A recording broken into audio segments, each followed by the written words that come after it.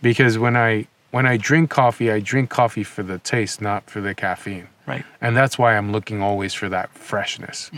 Super fresh coffee is the coffee that makes my heart sing.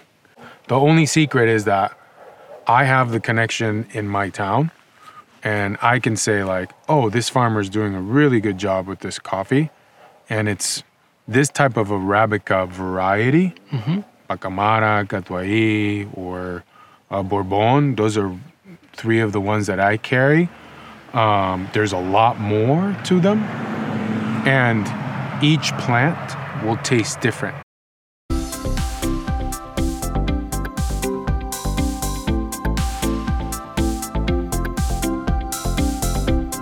Hi everyone, it's Paul Ward here, and welcome to another edition of Farm Talk. We're out here in Ojai, California. Our guest today is a true artisan and a coffee roaster, Carlos Ramirez. Welcome to the show. Thank you. And you own a company called Bonito Coffee. Yeah, it's Bonito Coffee Roaster. And the name came about because Bonito is very generalized in Spanish. So it's like you use it for moments. So like Bonito moments, where it's like beautiful moments. And I feel like that's what a coffee cup can bring. You know, in Nicaragua, what we do is we gather around and we drink coffee. I think like maybe in the United States is like you drink beer. Here it's like that's in Nicaragua, the equivalent is to drink coffee with someone you really appreciate and friends. And I mean, you just get to talking before you know it. You've had, 2-3 cups of coffee any time of the day. You grew up in Nicaragua. I grew up in Nicaragua. I moved to the United States in 2005, at the end of 2005. I moved to LA. I lived 10 years in LA. Got married.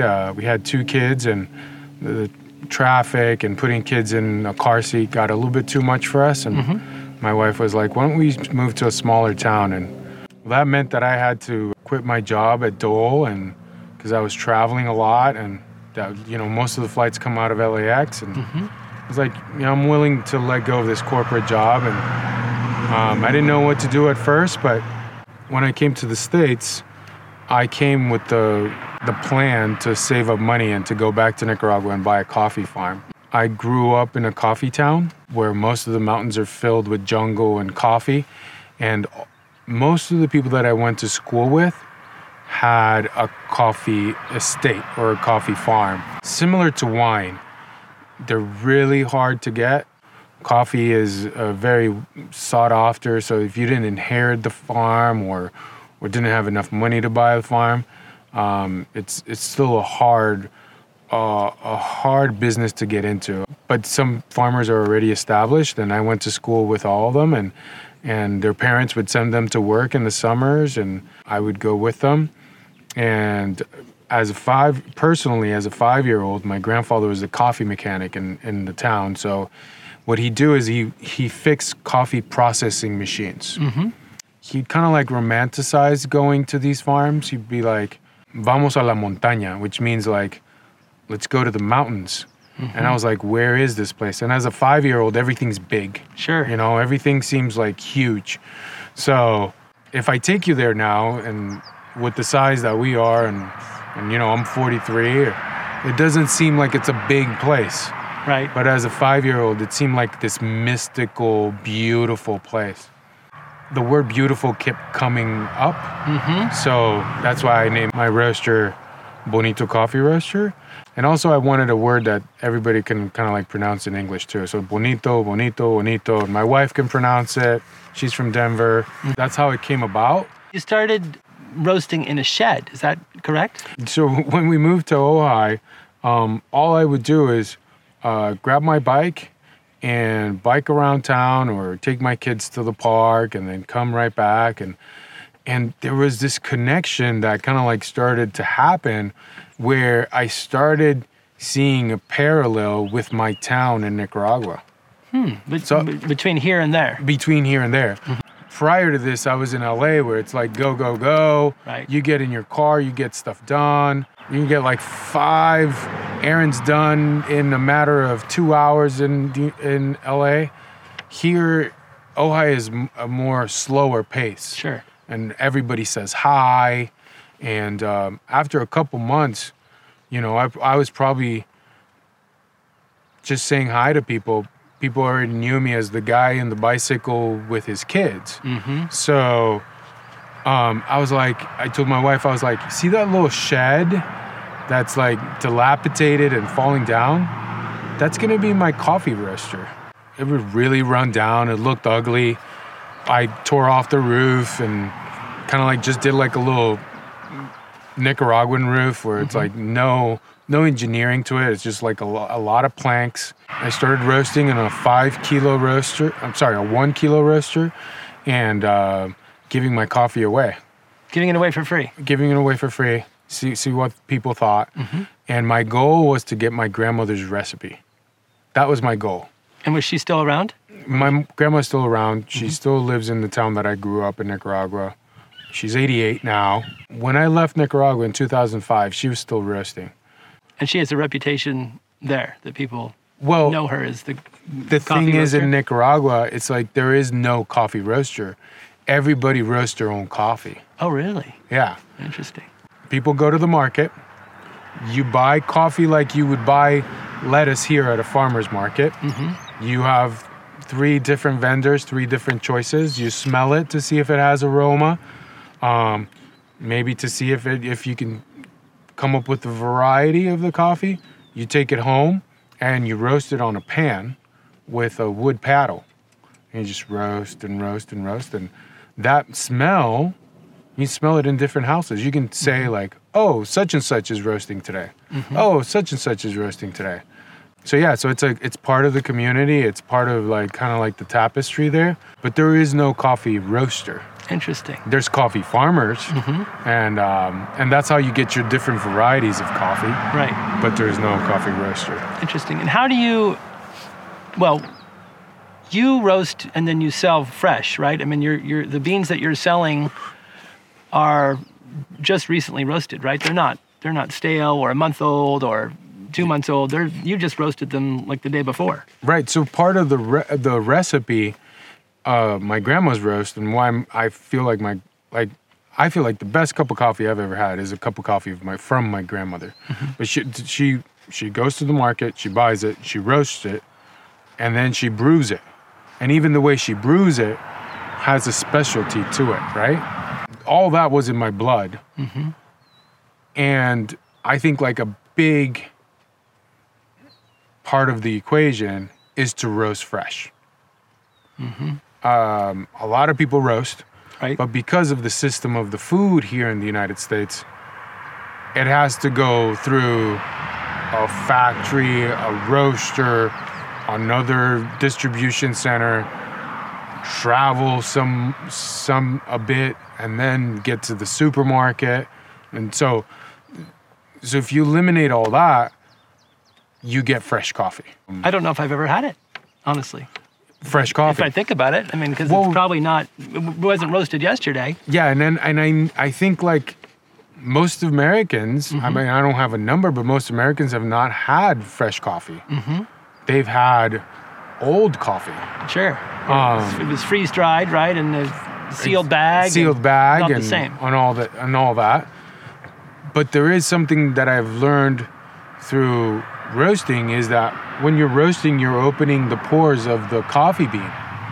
And what comes out of it, which is the CO2, gives the aroma, the fragrance. And after a month, it's like that diminishing return. Like you are going to reach a peak of freshness and of deliciousness. And then after that, it's not that coffee is not going to taste like coffee, but all those complexities, the nuances of the flavors will go away. They'll just dissipate in the air because they're just all gone. And then all you have is caffeine.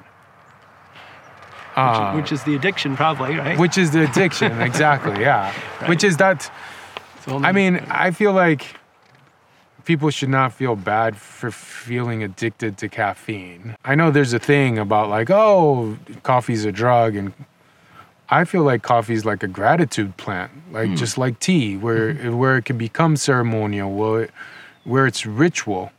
At least that's how people that farm it take it. And when you talked about like every farmer starts their day with a cup of coffee, that's what they're looking for, is to start that day. And that, I think like that's like, yeah, it could be looked upon as a addiction. I think like I would go more of like, if I had to eliminate something in caffeine, is the quantity and the sizes that we drink in the United States.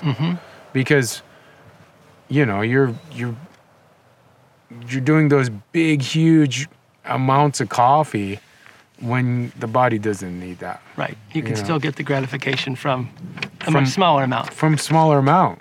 Yeah. And then you'll see that then you can probably have a cup of coffee in the afternoon and it won't affect you. You'll still go to sleep, you know? Right. At least that's my case. Because when I drink coffee for the taste, not for the caffeine. Right. And that's why I'm looking always for that freshness. Super fresh coffee is the coffee that makes my heart sing.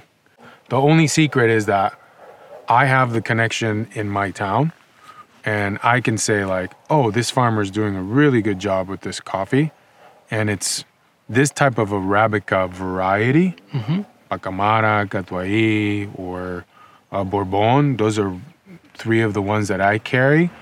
There's a lot more to them, and each plant will taste different.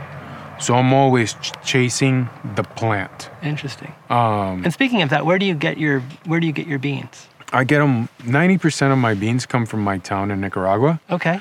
And that's what I'm trying to build, the tincture, to know the farmer. So I know where that coffee comes from, literally. I've walked the farms. I've gone up the hill, because I don't buy coffee from conglomerates. Sure. You're buying from the farmer. Yeah. And it might be a privilege. It might be a privilege that I get to do that, because most coffee companies, what they buy is a contract. And because it's bulk, it's huge. They're huge amounts. I mean, the United States consumes an enormous amount of coffee. I am boutique-y, but I have the faith and the plan ahead that this can become something big if I grow it slowly enough so that everybody can have a fresh cup of coffee. So the beans are grown in Nicaragua and then either flown or shipped here, and you get them direct. I mean, they're shipped to you. They're shipped directly to Ojai, and my friend is in charge of all that. So he has like a processing plant and an exporter's license. So he puts it on the ship. Coffee is harvested once a year. The harvest starts in December, and it ends right about the end of February. And then from there, it gets picked. We have a process called the specialty coffee process, where we eliminate all the defects that coffee picking can be, because coffee is hand picked, so it's not computerized, which is the other thing that's so mind-boggling to me, because it's a person that's picking every single little bean. It's a lot of labor. It's a lot of labor.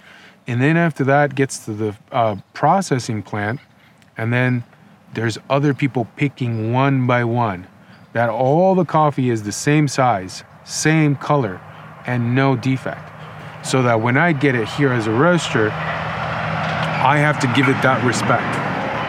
I have to give it as much respect as that campesina lady, which is like the steward of the land that's worked there generations. Her great-grandmother, whoever has worked there, and her kid is going to work in that farm, and they're going to pick that ripe cherry that's the right bean, so that I can get it here in the United States and do the same. It sounds like there's a tremendous amount of love in your work. Oh yeah. I was talking to you earlier about the flow, and I think like I found that in coffee. I didn't know. It was like a full circle for me, that my grandfather taking me to coffee farms while he was going and working on a coffee machine was going to be part of my life purpose. And not that I don't have any other purposes. You know, I've got my family, I've got my kids, and sure, and I've I've got other things that I love, my friends and the Ojai community, which has given me so much. Like I said, it's like very parallel with my town in Nicaragua. The connection through coffee and the connection to community through coffee is just incredible. So if I can like put enough love to that roasting part, then that love just continues to spread throughout the community. Right. Which is what has happened in the 5 years. I started in the shed for 3 years. For a full year, I gave my coffee away. I remember, I don't know if you guys know Eric and the Animals. I didn't know who he was really, but he approached me. He lived here. He was big in the Beatles era, like a British guy. He used to live here. And he had a concert at Libby Bowl. And he said, I have a song called The House of the Rising Sun. And I was like, I've heard that song. And he's like, well, my coffee's going to be called The House of the Rising Sun, which is like, it makes total sense with coffee, right? Like it's a little sun and it's the rising sun. It's in the morning when you have coffee, blah, blah. And I was like, oh, this is a great idea. I'll do a sticker for you. I'll cold roast it. He's like, I only need 100 pounds and it's for all my VIPs that are coming to see me. And I roasted that. And I remember that, you know, like everything, like very serendipitous. Me meeting Eric was very serendipitous from me moving from that shed to having like the guts to say like, I am going to go get a warehouse and a bigger roaster, because in the 1 kilo machine, it took me all night to roast 100 pounds and pack it to give it to Eric for his concert. And I wanted him to have it fresh. So it was like, okay, there's going to be someone else that's going to want 100 pounds. Right. And I can't spend nights. That's the other thing. Like, since I was raised in a farm, I go to sleep early and I wake up early. So I was like, me staying up at night till 3, 4 o'clock in the morning roasting was not good. So I fastly found out that I can finance the bigger roaster. And then I went to the Ojai Hall to get my business license. And they're like, well, you can't roast there. And I was like, but wait, Ojai Roasting Company's roasting right on the avenue. They're like, they're grandfathered in. And people have said, you know, they don't like the smell. I was like, who doesn't like the smell of roasting So coffee? city zoning ordinances were kind of getting in your way. Yeah, but that I didn't give up. So I went and I was like, well, then where do you want me to roast? Because I'm going to roast. And, well, we want you in the business section, manufacturing, which now we've called Bryant Circle, that part. And I went over and I knocked on everybody's door and I was like, do you know of anything that's for rent? Do you know anything? And Raw Food was in where I'm at right now. And the manager was there and he's like, you know what? We're moving to Oxnard because we found a space that's cheaper for square footage. And it makes total sense for our operation because we're growing. And I was like, can I put down my name for when this place comes to be?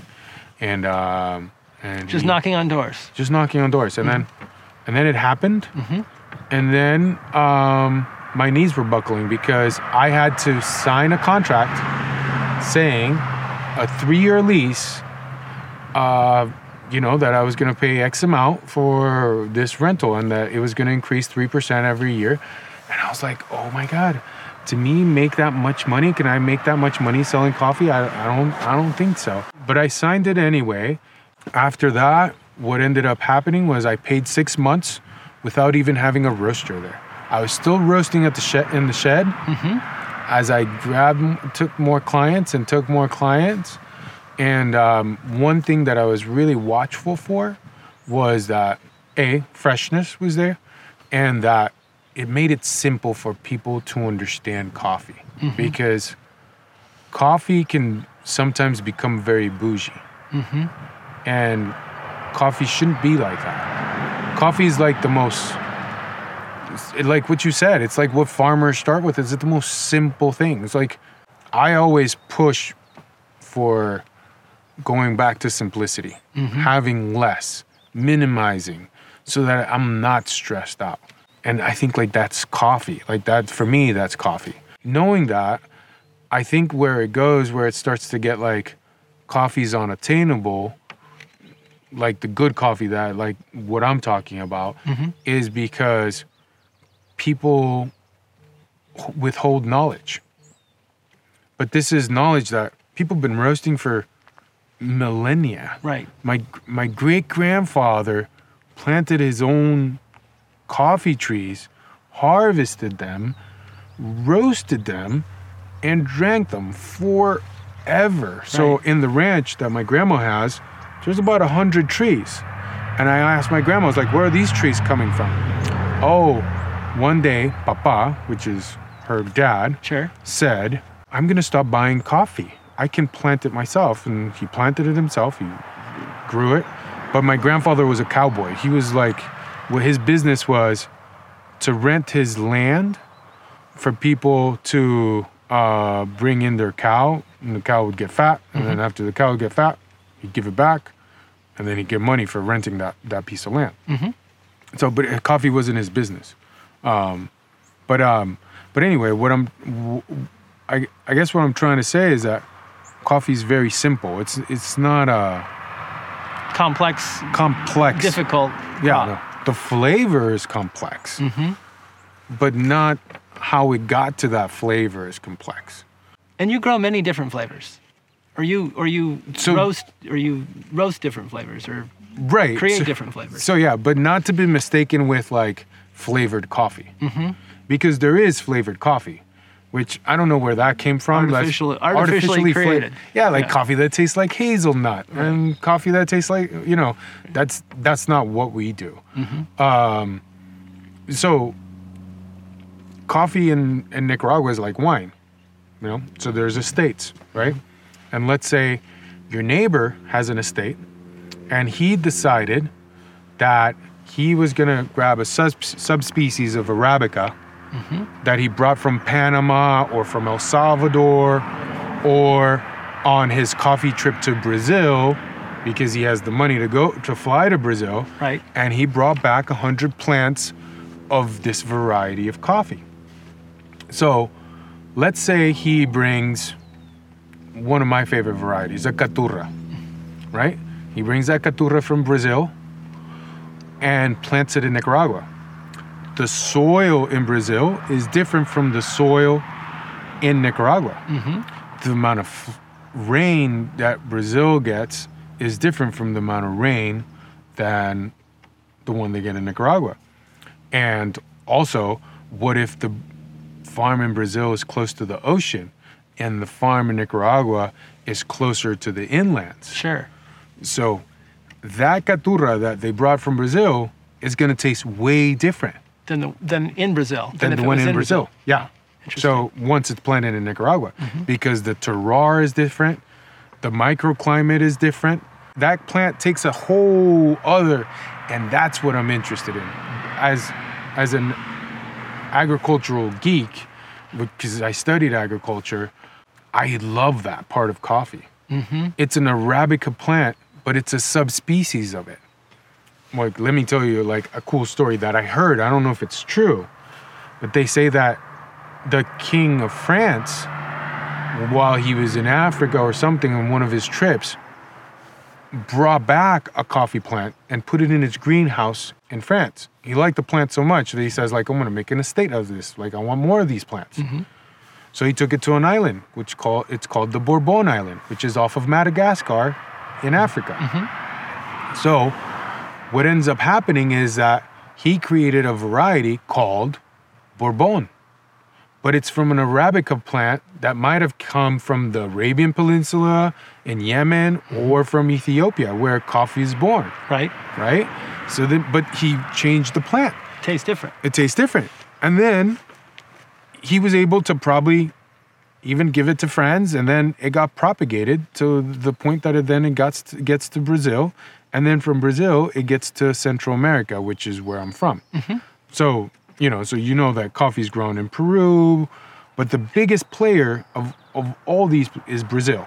So you got Brazil, Colombia, Peru, Bolivia, Ecuador. Are they the more corporate kind of growers that are going to ship to the big... They're huge. Yeah. In some ways, they have a lot of saying in what the coffee price, because coffee is a commodity like oil or like gold, and so it gets exchanged and it gets traded, that's a whole other different story, and why farmers are suffering because of that concept. Going back to the variety, that plant propagated through Latin America to the point that then we have Bourbon in El Salvador, or Bourbon in Guatemala, or Bourbon in Honduras and Nicaragua. Mm-hmm. Each plant tastes different, and that's where my flavors come in. And that's what I wanted to showcase with my coffee. I was like, have your coffee black because it tastes delicious. If you give it a chance to say like, okay, this is a Pacamara, and it's a Pacamara from Nicaragua. And it was grown from René Paguaga.